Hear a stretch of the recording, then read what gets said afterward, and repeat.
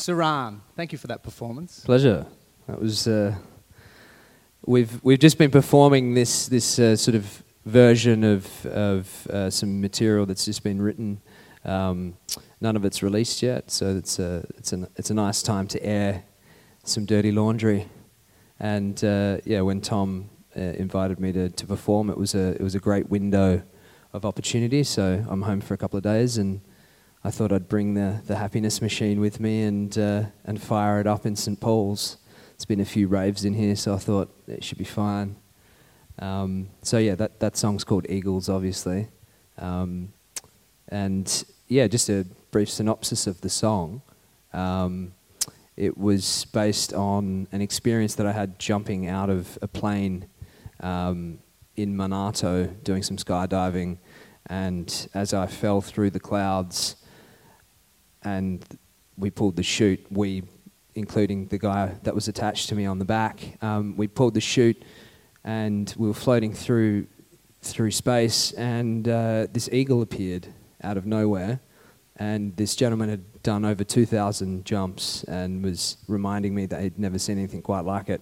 So I saw this experience as an omen, and then years later it materializes itself in a song. It would have been 15 years later, so I thought I'd just give you a little background on that song in particular, because later we'll talk about expanding themes and how in music and art in general, themes are often just limited to one expression, and there's things that we're working on that are looking to expand that in totality. But I'll let you take charge. So that's Eagles and the Happiness Machine. Cheers. So you've had a really interesting career. I mean, I think we would call you, still at this stage, an underground artist. A lot of people are just starting to find out about you. Yeah, I like staying underground. Yeah. It's fun.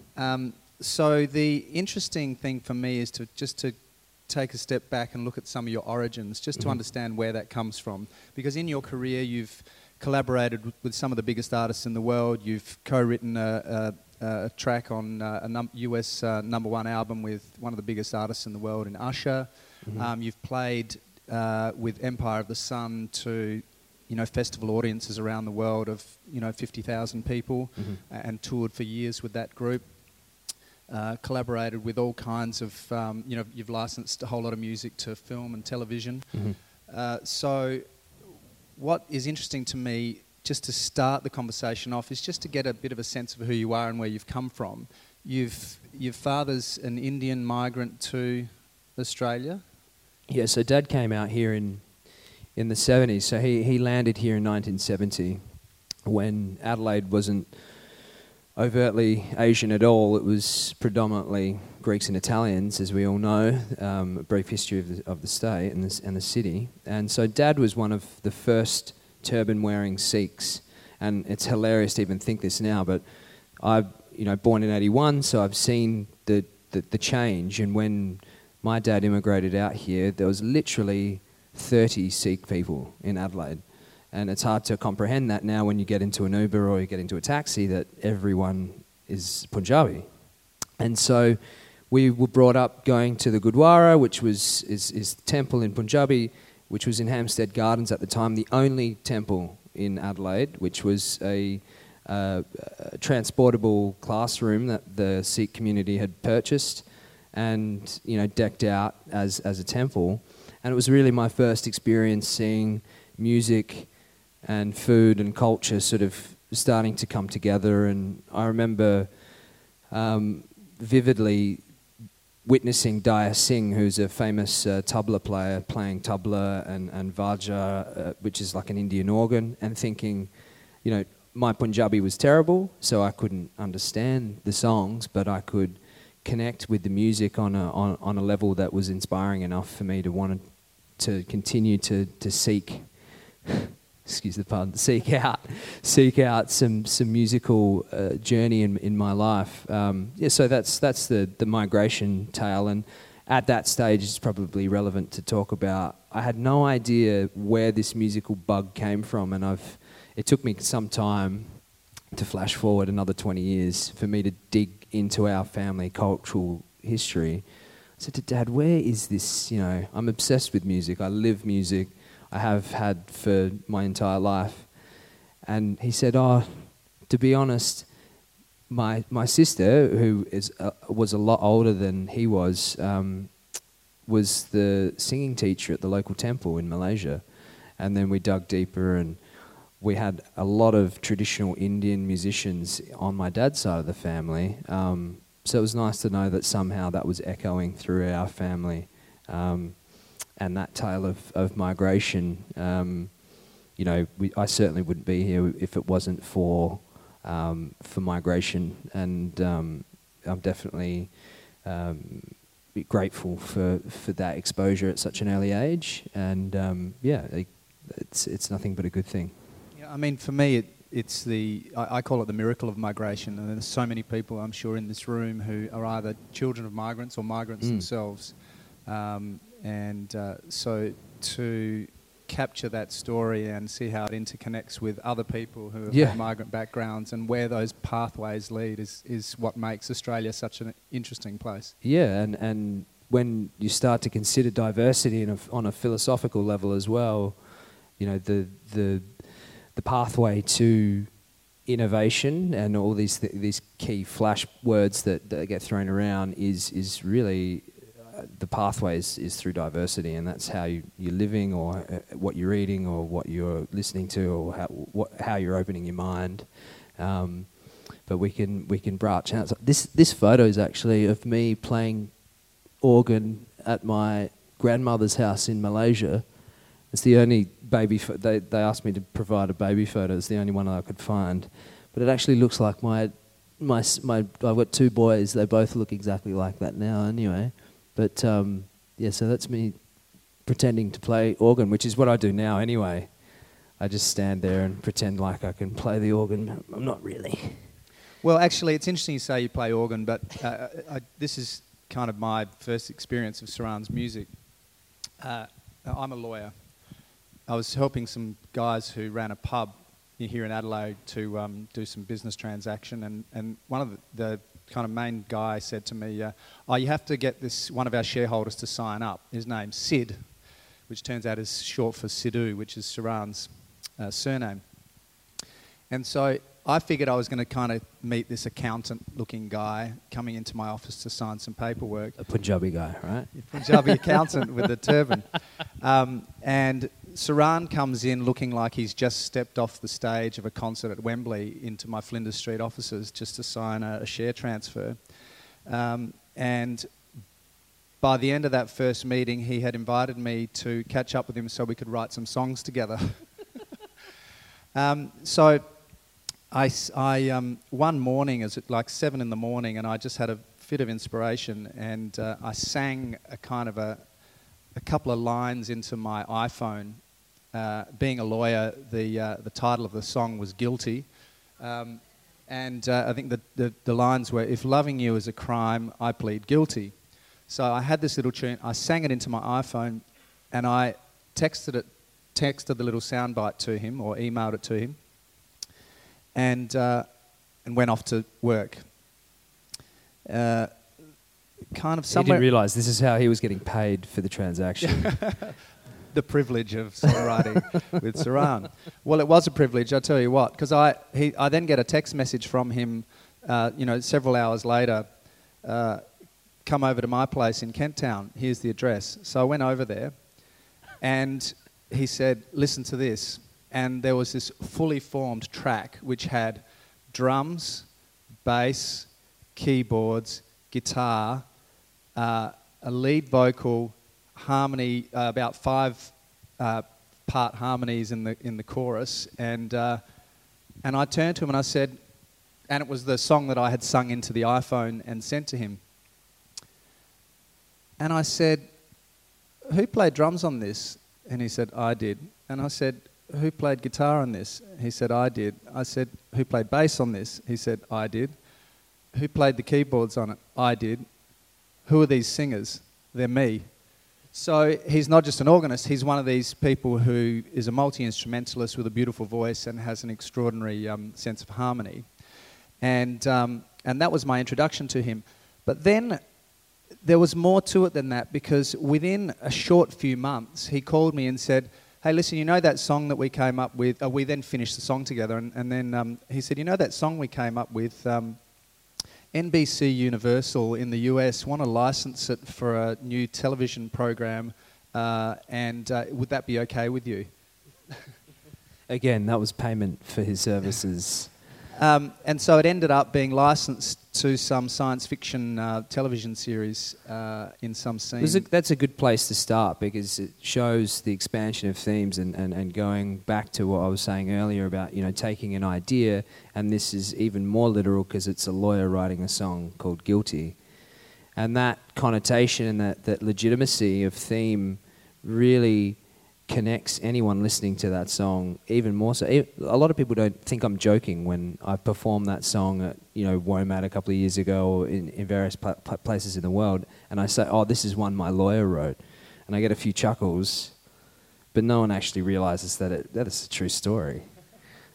And I just love that there's no hiding from the truth. When you set that course of legitimacy, it's like there's no avoiding it. So that was a great experience, and very different times. But that ability to be able to be a multi-instrumentalist and sing beautiful vocals, multiple harmonies.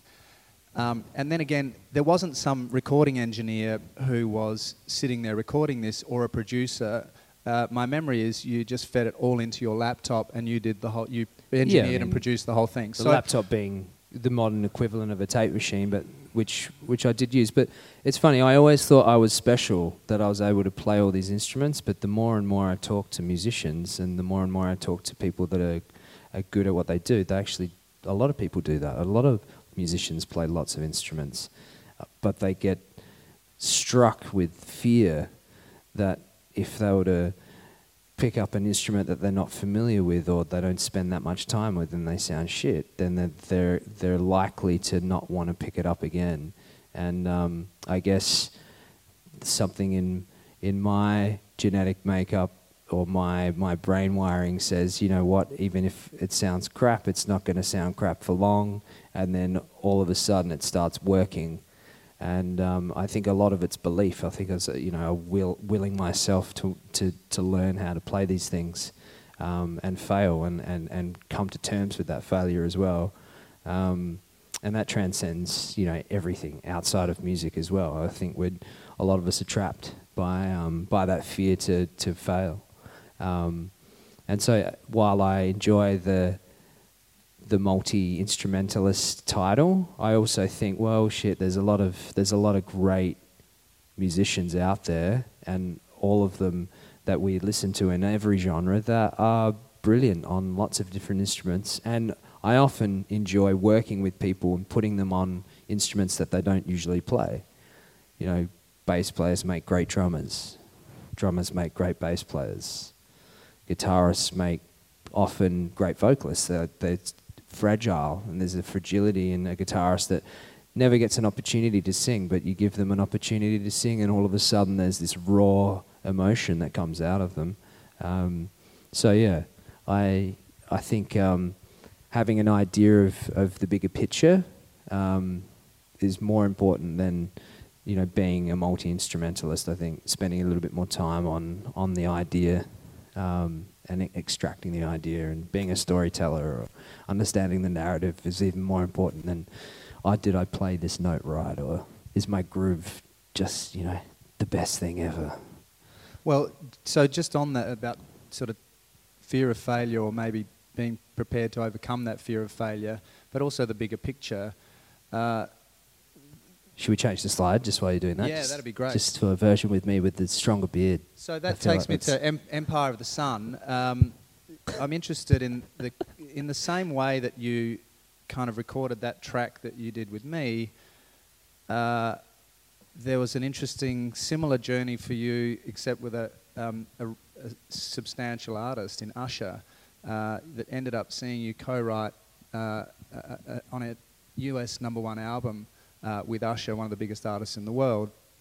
And kind of the story of that, I'd like to hear a bit about that, because the story about that is that didn't just happen overnight. That happened through years of taking your chances when they presented themselves, and I imagine a lot of failure along the way. But tell us a little bit about how that track came together and how you ended up in that situation with Usher that led to you recording that record with him. Well, it was a sliding doors moment, which often, I think, as I've gotten older, I've realised they're happening all the time, these pivotal moments. And I think being aware of those, you realise they are happening constantly. But this in particular was when I left the said business that I met Adrian with, which was a hotel that I was a partner in. The day I resigned, I got a phone call that night from Luke Steele, who was putting this project together, this Empire of the Sun So circus. that's Luke. That's on Luke guitar. on the left. He's there, the lead singer of Empire of the Sun. Dressed up like David Bowie meets some sort of pharaoh with his gold guitar there. But he said, "Look, I'm looking for a multi-instrumentalist, and I've heard you're the guy. I'm trying to put this project together. We're going to take it on the road. It's going to be the biggest thing in the world." I said, "Mate, that's great, because I don't have a job." So I flew over to Perth. He said, "Here's the record." This was before it was out, of course, and it was still being mixed and whatnot. "Can you learn it and then come over to Perth?" I said, "Yeah, sure. I'll learn all the instruments on every song, so all the music." And so I checked in 5 pieces at the airport and took a keyboard and a bass and a guitar and then a bunch of percussion and a few pairs of jocks, and then we headed off to Perth, and I literally had, because my music theory is very average, so I had these cheat sheets written out for each song, G, D, E, they were pretty much just letters and alphabets, and trying to fudge my way through these songs. But we sat through the first rehearsal and decided what I would be playing on stage for this show. Flash forward, we did our first national run here in Australia. Huge priority. This band was second to Coldplay on EMI. So there's a roster of priority for budgets on major labels. And at the time, it was Coldplay and then Empire of the Sun. So you've got this global company throwing tens of millions of dollars into a big project. Fun times. Especially coming from, working my ass off musically here in Adelaide and hoping for some sort of opportunity. I thought, this is it. This is definitely it. And at that point in time, it's fair to say that I had a young son as well, so that added an extra layer of responsibility into the process of trying to develop this thing. But yeah, flash forward to a few years later. So it took us about 3 years to end up at that pivotal sliding doors moment with Usher, where we performed at Coachella. And any Australian act performing at this particular festival is a big deal. It's the festival of festivals in North America. A lot of A-list actors drive down from LA and spend time there. So I'm on stage, we're playing our set, which is very glamorous and lots of smoke and mirrors and carry on. And I looked over and it was Danny DeVito. And I thought, and I definitely didn't drink too much. It's Danny DeVito, Paul McCartney, Kings of Leon, Usher, a whole bunch of celebrities. And it was the first time that I'd really been sort of thrown back with celebrity in such short distance. And I thought, I've just got to get through this show. That's the most important thing. Anyway, Usher came back to the dressing room and we got along like a house on fire and exchanged details. And I said, "Look, man, let's get dinner sometime," very casually. I guess the advantage of living in such a small town in Adelaide is if you take small town mentality into a big city and you actually give a shit about the people that you meet and the people you see, because half the time we're related. We're all related. There's 1 or 2 degrees of separation in Adelaide. I take that same mentality into the heart of the entertainment industry in Los Angeles. I want to catch up with these people. I want to go fishing. I want to know more about them. They're not used to that at all. And so with Usher, it was a situation where he was kind of like, who's this guy? I had nothing to lose at that point either. I didn't have a reputation to uphold or any of that. And the next day I sent him a song So this is a song that you just worked up in the same bedroom in Kent Town? Yeah, so similar scenario, you know. It took 20 minutes. This demo was raw. I hadn't written a second verse. And looking back at it was probably audacious. But I said to Usher the next day, I said, I got this track. I can hear you on the second verse. I didn't even give him the whole song. I said, I can hear you on the second verse. So instantly I'd assumed that we were going to be singing it together. Which, you know, I learnt more about that as things went on. But he happened to be in the studio. He played the track. Loved it, got straight back to me and invited me out to Atlanta for 2 weeks to write with him. And the premise was he was very interested in Empire of the Sun, and one of the conditions was that Luke came with me, and Luke and I had a great working relationship and a personal one. But Luke is a very unique individual and you know, can't be held accountable for how he behaves in public. So I was very, you know, nervous about that scenario playing out, but I thought, you know, bugger it, I'm going to get out there and do it. I saw it as a very important opportunity, another sliding doors moment. And so off we went to Atlanta together, Luke and I, and the very first time I'd really worked with an A-list celebrity on their terms, without chance. I was invited there. You know, it wasn't something that was just happened to happen, and it was wild. And I realized very quickly when I found myself singing melodies at Usher for him to sing. You know, we ended up writing 20 odd songs over that 2 weeks, a song a day at least, and I caught myself a few times thinking, you know, I'm singing at Usher, one of the greatest voices, you know, contemporary Michael Jackson type figure.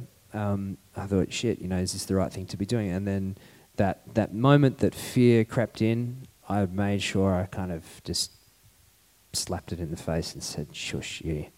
But to be honest, in this room, to this day, I stayed up till 4 o'clock in the morning relearning the keyboard parts to the song that I'd sent him because I'd completely forgotten how to play it. And of course my theory wasn't good enough for me just to write down, you know, G major 7, etc. So I drew a keyboard with notes and blocked out hand fingerings. And so when it came time in that particular session, I had these little cheat sheets that I could just pull up and go, oh yeah, I got this. And truth be told, a wave of inspiration came over me. I was playing chords I'd never played before. I thought, you know, where's this coming from? But it was a real sliding doors moment, and a nice, you know, in the fury of being in Empire of the Sun for that long and how crazy it was. That was a wonderful moment because my relationship with Usher has become a real friendship, and we went on to I proposed to my wife in New York, and he was hosting the fireworks ceremony and invited my wife and I to spend time with him. I've been flown out for his birthdays and whatnot, so we've maintained a great relationship, and that's, you know, above the amazing door-opening experience that was. It was just wild to come across an individual that's, you know, the real deal, and that only happened because I had the balls to say, you know, we should eat some time and exchange details, but then had the courage to say, here's a track, you know, and that I've come up against that a few times over my career where you'd really need to have, be prepared to lose, you know, and know what that feels like. And just to take that open door to where you've got to now, it's great to hear that you've recently... I don't know what slide's coming next. Yeah, there's another one. Right, so that's you playing at some big festival overseas. Yeah, with, I think that's Empire Crossed, which is like sort of the precursor to Coachella. But yeah, I mean, we did Glastonbury and all the major European festivals, as well as all the major American festivals and the Australian ones. And so to fast forward now to where that door that opened has got you through the pathway that you've taken. Yeah. You very recently were signed by Sony Yeah. International Yeah. to a record deal. Your first international record deal. Yeah. You've been signed as a songwriter with I'm a solo artist before, but yeah. Sony ATV for Yeah, some it's time. a publisher, yeah. But it's a great thing that we've got an Adelaide artist who's just been signed internationally by Sony. So congratulations on the Cheers. signing. Thank you. I think my mum knows about it. That's about it. Right. So now, which means no doubt you've got it all ahead of you because you're going to have to impress them and make that work. But tell us about, so the name of the act is Happiness is Wealth. Okay, so tell us about that and why is it different from things you've done before, but how is it also a culmination of you getting to this point? I guess I was afforded a window of time. My wife and I, shortly after sort of coming off the road for a very long period of time, moved to Goolwa down in the Coorong and bought a little shack and lived down there. And I really had we went through the Hurricane Sandy together in New York, and at that point we'd purchased memberships to the museums, and we were moving to New York. It was set in stone. I was already paying rent there, and we went through the hurricane together, which was, for an Adelaide boy, a bit of an ordeal, because it was the first time I thought, good God, this is serious. It's not, you're not in Adelaide anymore. So we thought we'd move as far away from New York City as possible, which is pretty much the Coorong. And that's all we could afford at the time as well, was cheap housing and super inspirational down there and quiet. And Jessie had just finished, my wife had just finished working on Victoria Square and a bunch of architectural stuff in the city. And so we moved down there, and that afforded me this great period of time to really consider what it was that I was doing and audit my career and think, what's the things that I was carrying around with me that were the most challenging were the lack of time that I'd been able to spend with my family whilst pursuing my career. And I'm sure a lot of, not just artists, but professionals and a lot of people that work their guts out are familiar with that double-edged sword of, perhaps achieving your goals and succeeding, but then at the same time not being there for people's birthdays, or people stop calling you because you're too busy working. And that's what obsession and devotion and all these things bring, this byproduct. Anyway, so a wonderful period of reflection in the Coorong brought about a willingness to maybe get back on the horse, so to speak. And at that point, I was really starting to reappreciate what was happening here in Adelaide and South Australia in general, and really started to forge this narrative of this utopian state that South Australia is. And I delved deeper into the history of the state and started to realise, these guys that developed these, the Apple Town and the Peach Town and these little towns, the way this state was established was not too dissimilar to this sort of lack of fear and courageous approach and pioneering spirit that some artists have, to go it alone and to go set up camp in these different spots. So I was charged with this sense of history and thought, well, how can I try and develop a new project with initially purely philosophical intention? So it was kind of a Robin Hood moment. I thought, how can I steal money from a major record company and build something that is going to give myself and my family and everyone working on it and everyone around us sustenance? And I later realized it was essentially a permaculture model that I was using and applying to this music process.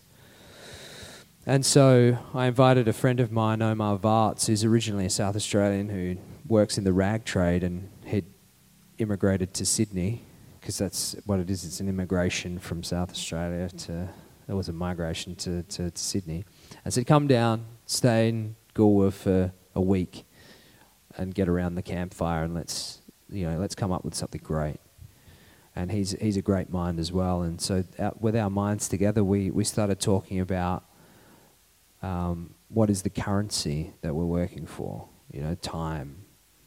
And we arrived at this place of happiness and time and wealth and all that. We started going round and round in circles and realizing that there's something in this. And then we started to explore the idea of taking themes.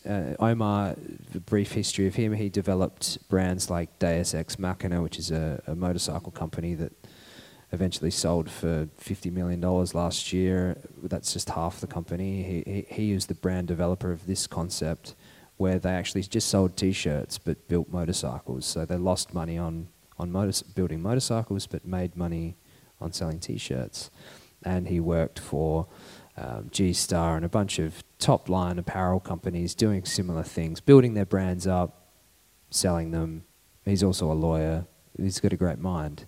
Anyway, so we started taking his knowledge of commerce and his willingness to want to actually do good and to sort of pull himself out of the cauldron of Sydney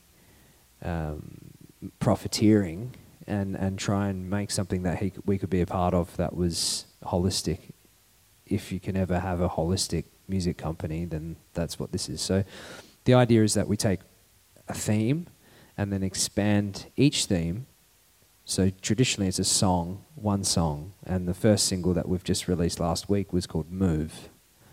And so the song is an entire collection of clothing, which has a film that we've shot, and in the film is the clothing.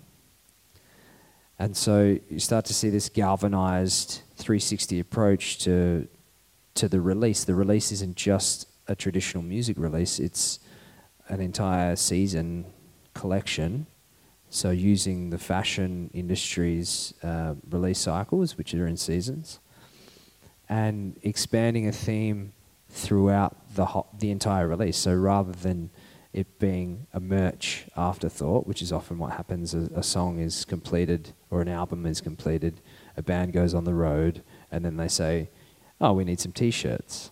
That's pretty much the limit and the common practice for the music industry is fashion is an afterthought and a way of generating an income, which is silly because from a commerce perspective, it's the only still tangible product that can be purchased. People don't buy music anymore, but they'll still buy a T-shirt. And so we expanded this idea and saw the potential, and through no shortage of development and going round and round and round and round and round and round, we realized that we needed to collaborate with excellent people and build a team of people. And so we partnered up with a French photographer who shoots for Gucci and all these high-end fashion clients, but then also travels to places like South Africa and the far reaches of the earth just to do photojournalism. That this guy's super interesting, so we threw him into the mix. And we started to film, shoot, and collect the process of us coming up with these ideas as well. And so this content creation plan started to happen. At this point, we had no record deal. And so we're still throwing energy and time and money and resources at something that still wasn't a sure thing. And there was trepidation because I thought, am I really doing this all over again? Because you go through these things when you're a young musician and you're trying to establish yourself. You think, is it worth all this energy? Is this thing really worth it? But I could really feel this momentum building, and through, again, another sliding doors moment, I was in Hong Kong for a wine tasting, which is a whole other separate story. A client of mine that I work with, I curate music playlists for his wine tasting events. I happened to be there, and the head of Sony Asia had never tried Nebbiolo, which is my spirit grape. Essentially, if I was reincarnated as a wine, it would be Nebbiolo. And so I love to take him through this tasting, and we hit it off, and I said, look, I've got this great idea. It was an elevator pitch moment that I then proceeded to follow up. You can wow people in minutes with chat and humour and candour, but being able to close a deal and follow it up and make it feel like it's real and pursue something without people feeling pestered is, I think, it takes a little bit of practice. Anyway, I got stuck into this guy who ended up championing the idea to Sony Australia and beyond. And yeah, only a matter of months ago, we found ourselves sitting in a boardroom discussing global strategy for this entire project and coming up with great budgets to actually execute these dreams, and all off the back of this, again, lack of fear of failing, and that is a good story. I like that story. Now, one word that you used in that last answer was, you said something about using a permaculture approach. Sure. Which now takes me to... Is there another slide? Okay, that's a picture of Omar and myself. It's a little doodle. That's Cedric, our photographer. And so this is an example. So that's a jacket that's around $250 US, that's beautifully embroidered, and it's a still taken from the shooting of the film clip, shot in Sydney 2 weeks ago. Incredible images and very convincing and legitimate, shot by a professional. This is the collection online, which is starting to sell out. Again, the concept of the single explored, hoodie, an athletic jacket, just some fun imagery there, some playlists for Spotify. And that brings us to the bee. Yes. So just in your spare time, you somehow, I really am interested to know how this happened, but I've cloned myself. I've learned the ancient technique of cloning. You and your wife, as I understand it, had aspired for quite some time to own your own plot of land on the Fleurieu Peninsula while you were living in your place at Goolwa Beach. That's right, yeah. And you finally found a place that you fell in love with. Yeah.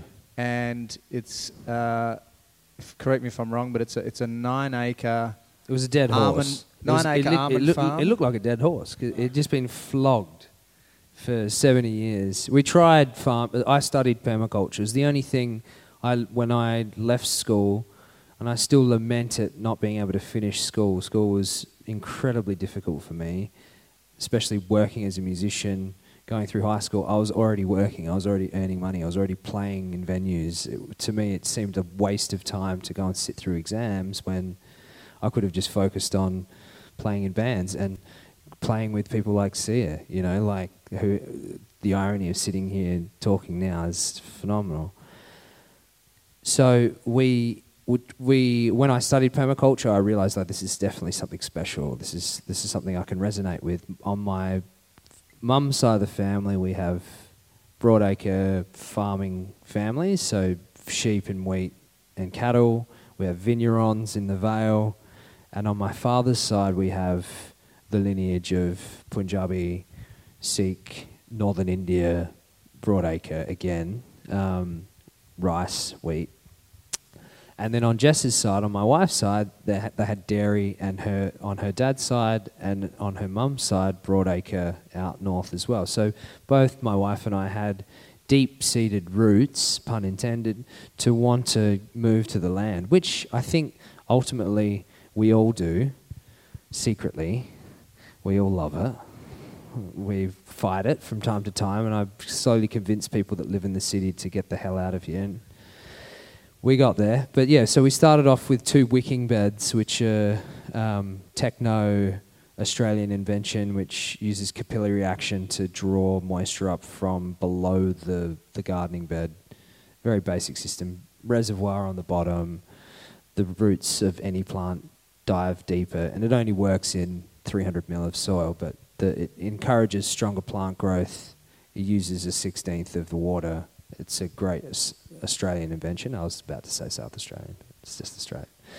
So we tried those 2 beds. We grew enough food for about 60%, 60 to 70% of what we were eating in just the 2 of us. And this is pre our child now, so we were consuming what we were eating. And then we applied for the farmer's scholarship in Wollonga whilst Jess was pregnant. And so she was in hospital helping me fill out the application, and we went and applied for this scholarship, and our pitch was we wanted to grow native Australian food, and we did the market research, and we saw there was this amazing emu apple, Kanzania it's called. It's like it's a low ground cover, 20 times the antioxidants of blueberries. It smells like apple cinnamon. It's covered over the Coorong, and probably the best thing. There was one family growing it in South Australia. We learnt more about the native food industry in a very short period of time. We saw that there was a monopoly. There was one company in the southeast that had total control over the native food industry, which was fascinating.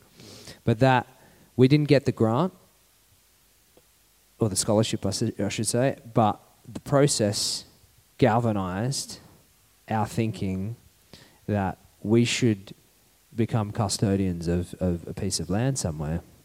And that set us on this course of, okay, let's sell up and try and find a farm. And so I naturally was thinking, let's try and make some wine, because it's the funnest agriculture you can do. Well, so I thought. And then I quickly realized that, the funnest agriculture you can do is actually everything. And a traditional farm is farming lots of things all at once, and then you're never bored. The beautiful symphony of harmony, and when things start working together is a miracle.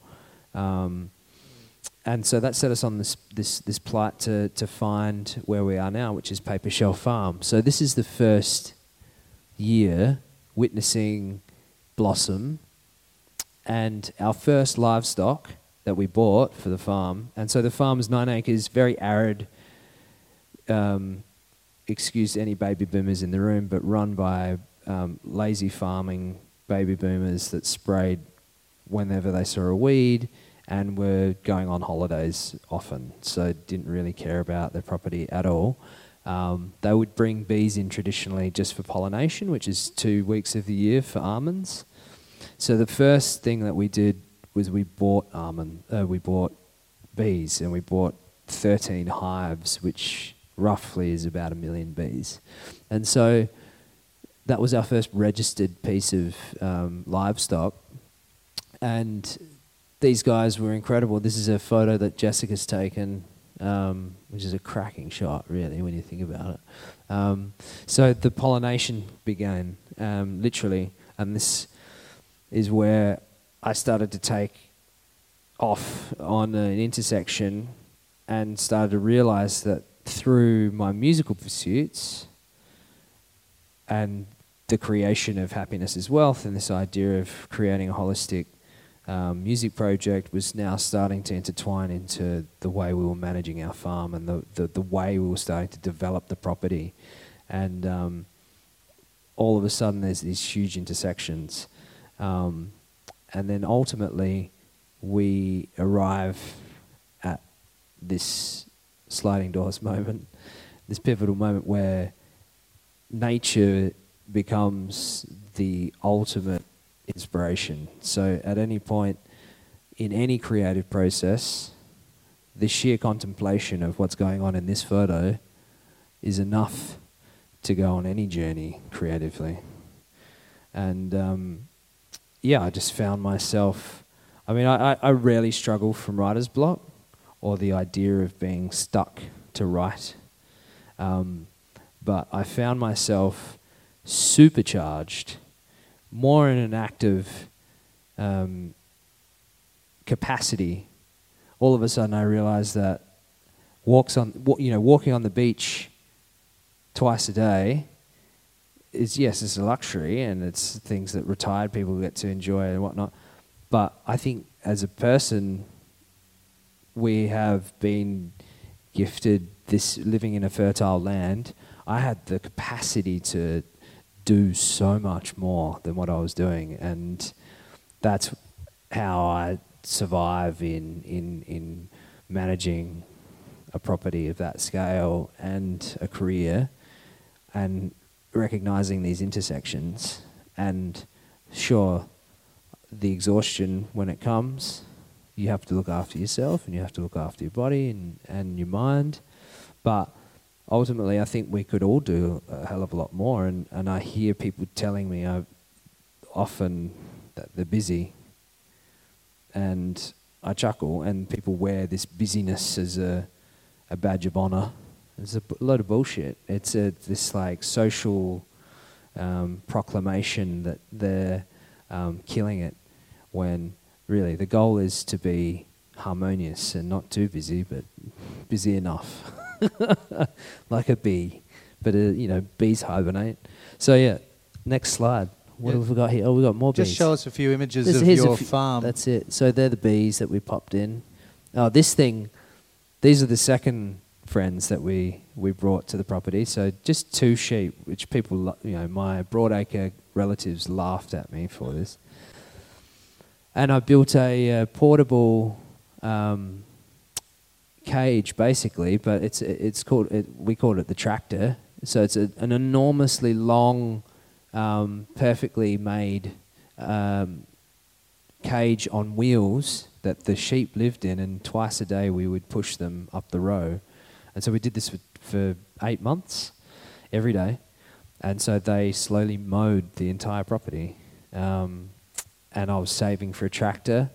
So one of the biggest issues we came across when we had the property was compaction. And that's from the almond industry is notorious for spraying. Is a big one. They spray more than most. And they drag 5 lots of heavy machinery through every row come harvest time. So they use a shaker to shake the almonds off the tree. They use a sweeper to sweep the almonds into a row. And then they use a pickup harvester to pick the almonds up, and then another bin and another tractor. So there's a lot of compaction. And so what you see is a cricket pitch out there. It's ridiculous. And so this was an attempt to try and mow 9 acres of mid-row and keep sheep.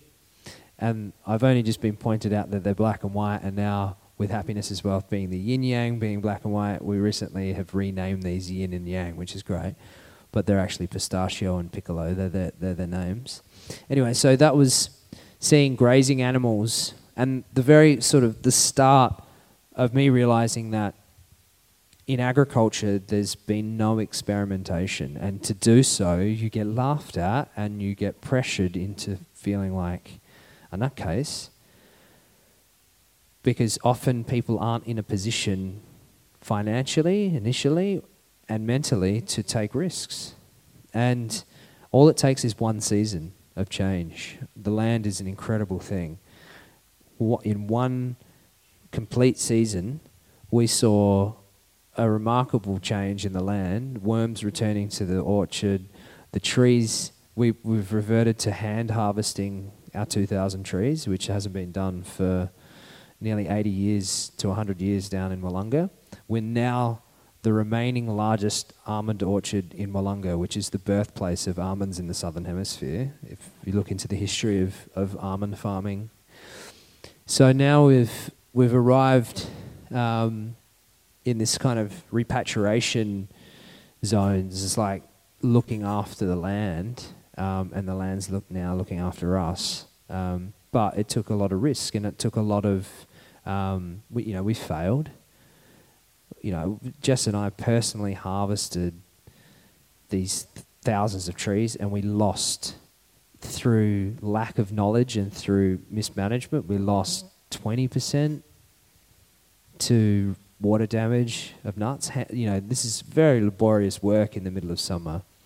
And then we lost another further 20% to birds, just through not knowing how to deal with these things. And but we gained, our almonds are regarded as the best in SA at the moment, which is a wonderful thing. We're the Barolo of almonds. We're getting top dollar at the best restaurants. We have 4 or 5 clients that buy our entire yield at this stage, and we're able to plan finally for next harvest and who's going to buy what. We're selling green almonds for the first time this season, which is an exciting thing. But we started to look at the vision of this place, and I quickly realised, there's more sheep. These guys were third, so they came in, and then that's Teddy there, sort of mixing. That shows the sort of what happens when you throw family and animals in together. That's a good one. That happens a lot. And so, yeah, we sort of went about the property starting to convert and observe, and the first rule of permaculture is this observation one. So watching what the land was doing during rain periods and during the seasons. We were literally out there changing things on the fly. And this is a greenhouse that's where we propagate a lot of our plants. And it's a perennial row behind it, which didn't exist. That's just out in the garden there. So now we're looking at, we eat so these are wicking beds that I was discussing earlier. That's the beginnings of a perennial row. And that's where it is right now. That was taken a few days ago. So that gives you an idea. That is food. That's all food. That wasn't there before. That was literally just planted seed. It's 20 meters. So this gives you an idea of, on a scale of disruption, living in a wine region that is a huge monocrop, super important for our state, super important that we look after this thing, because in 200-300 years' time, are we going to be having this conversation, or are we going to be talking about how we're going to shift our, largest tourism sector away from just wine, but into agriculture? This is an example of what can be done with 20 meters and some planting and a small amount of knowledge. And this is knowledge that children can learn. Farming is not a heady science. You can take it there if you like, but on a core level, it's as fundamental as the colours, as fundamental as the numbers. It should be something that, it is something that's taken up very easily by children and by adults alike. And I love this as probably the greatest example of creativity and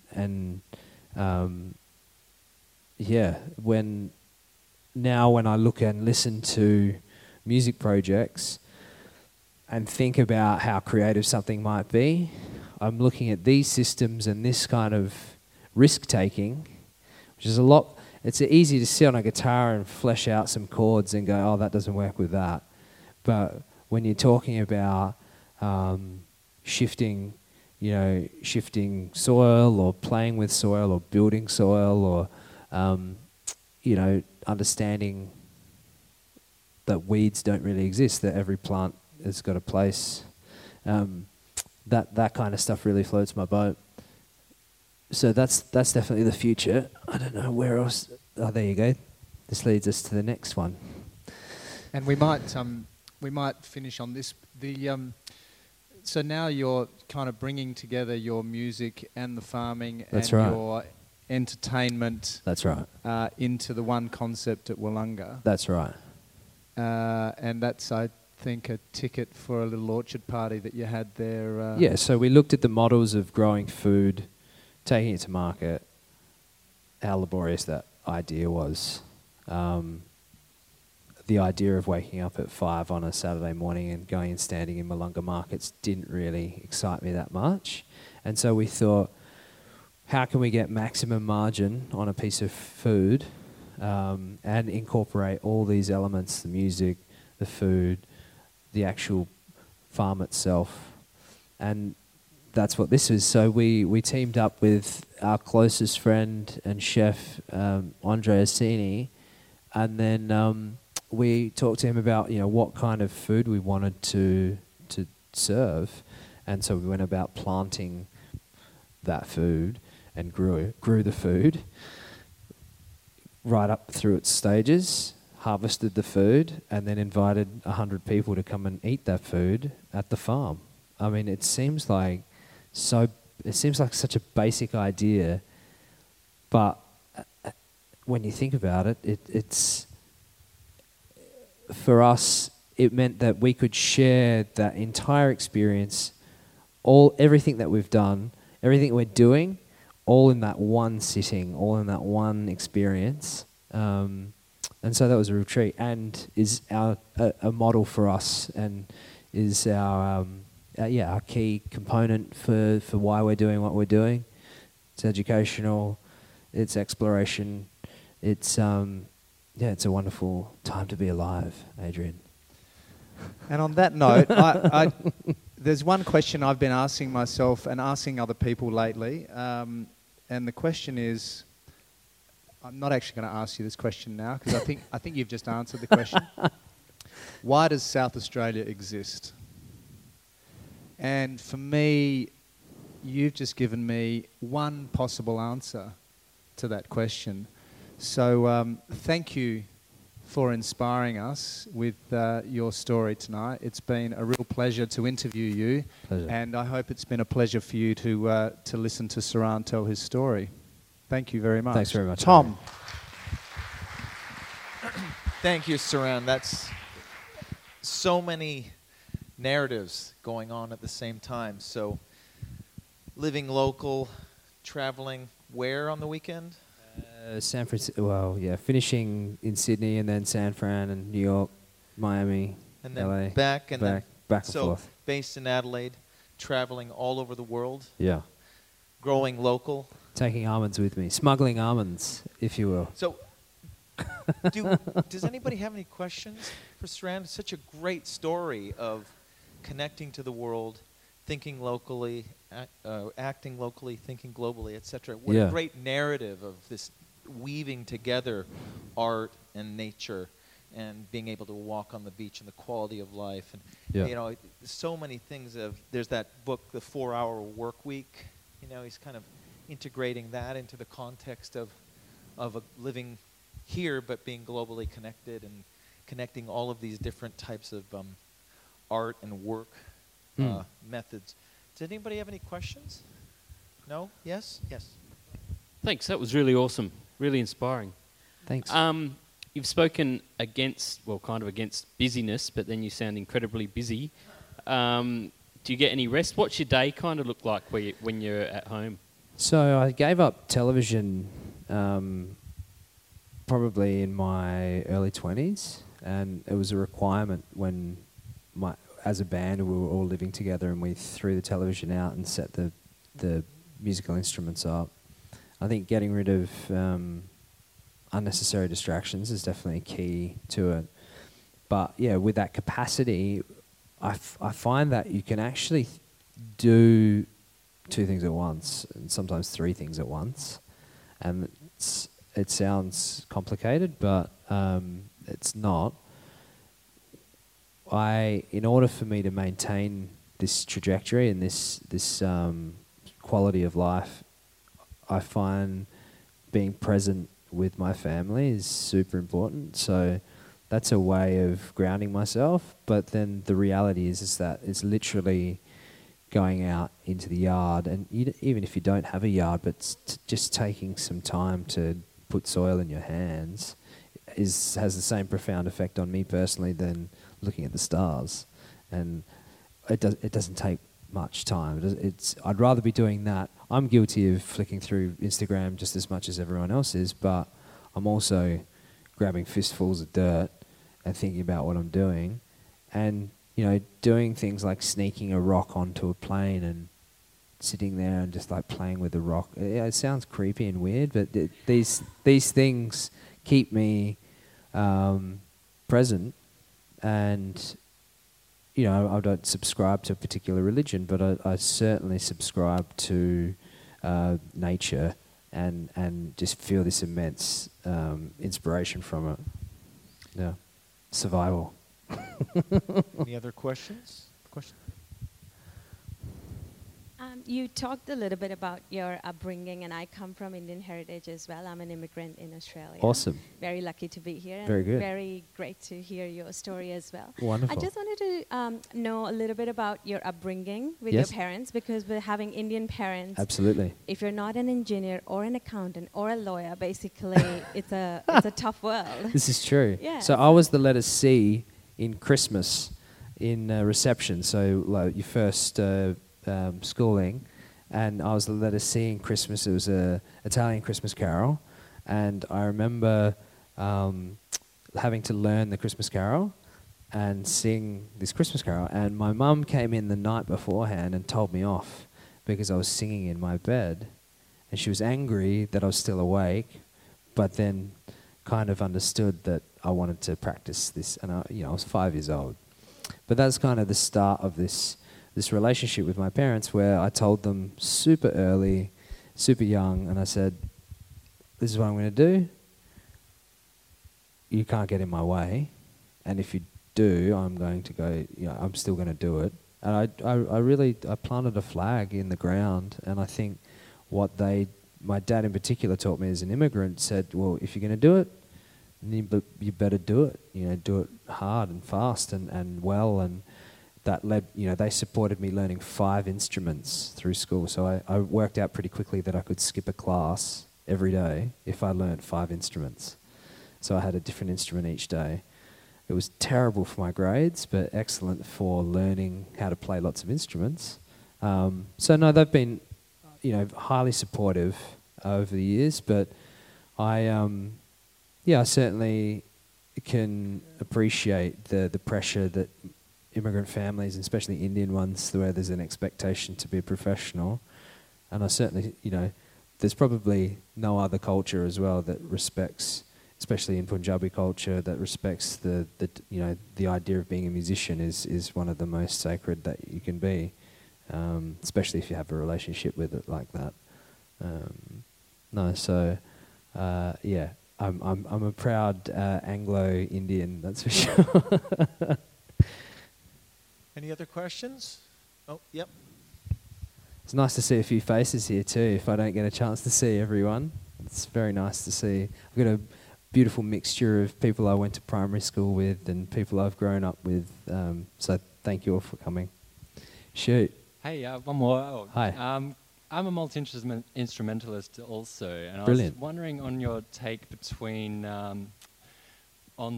balancing either between instruments or between multiple projects for things. Yeah.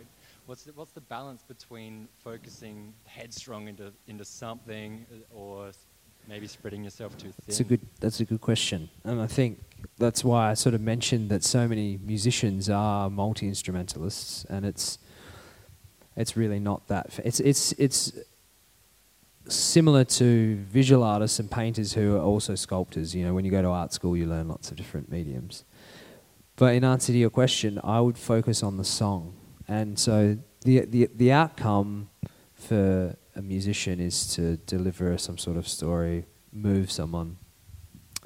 And if you get bogged down with focusing on instrumentation, whether that be on a particular instrument, a good practice is to go macro and zoom out and think, okay, is this, are we on the right path here? And I often am hired as this person that comes into literally a cold room. There'll be a group of songwriters working on a project. They're in the throes of creativity, and I'll be the person that comes in and says, well, where's this thing going? What are we actually writing here? What's the narrative? What's the theme? And that's a good practice. I think that helps with when you are someone that is building a house and you're using all the tools. Sometimes you need to stand across the road and sort of have a look at it and think, shit, balcony could do with a bit of work. Fixer. fixture. Yeah, fixer. Okay, I'm going to do personal animal testing and test your understanding on breaking from fear, as I normally often wouldn't ask a question, but I put it out that I've been growing the guti or the kwandong. Oh yeah, fantastic. Many years. It Which took is long a time. host. It's like a host That's plant. right, Like that. semi-parasitic. Yeah. And was traumatized by this thing of Christmas in this country because of the, as a parent, what it does to when you haven't got money and Yeah. the situation.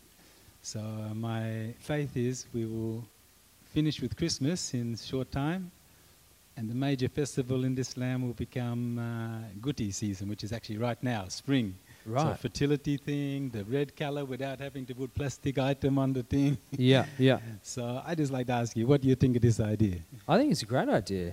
Yeah, I think more of those pursuits is what's required. I think there needs to be a more of an open forum for people to try and develop new markets for new foods, even old foods. You know, the irony is that it's the ancient foods, whether it's hemp or kwandong, that need to be explored.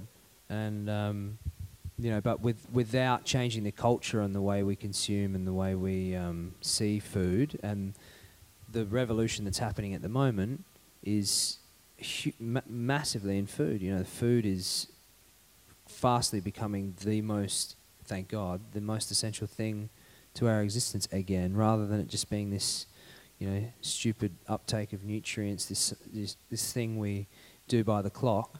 You know, even if it's just growing a plant, just the action of growing a plant in your house, your flat, wherever you are, that action in any industry is going to help you more than anything else, I think. I'm definitely a firm believer in the healing power of nature. So it's a thumbs up from me on the Kwandong farm. Let's do it.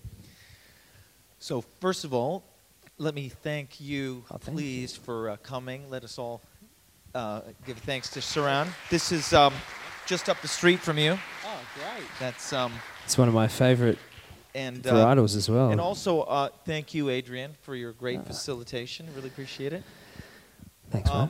Also, do you have another track you can play us Oh. to end with, by any chance? I could probably load. I mean, this thing is so.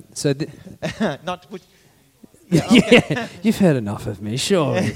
If you wanted to hear It's up any to more, it's all online. But Okay. yeah, let's chat and have a glass. Okay. This is likely to take off into space if I Okay, turn it back got on. it. Very good. Yeah. Well, thank you so much. We're so Pleasure. grateful for your time. Thanks very much. Cheers.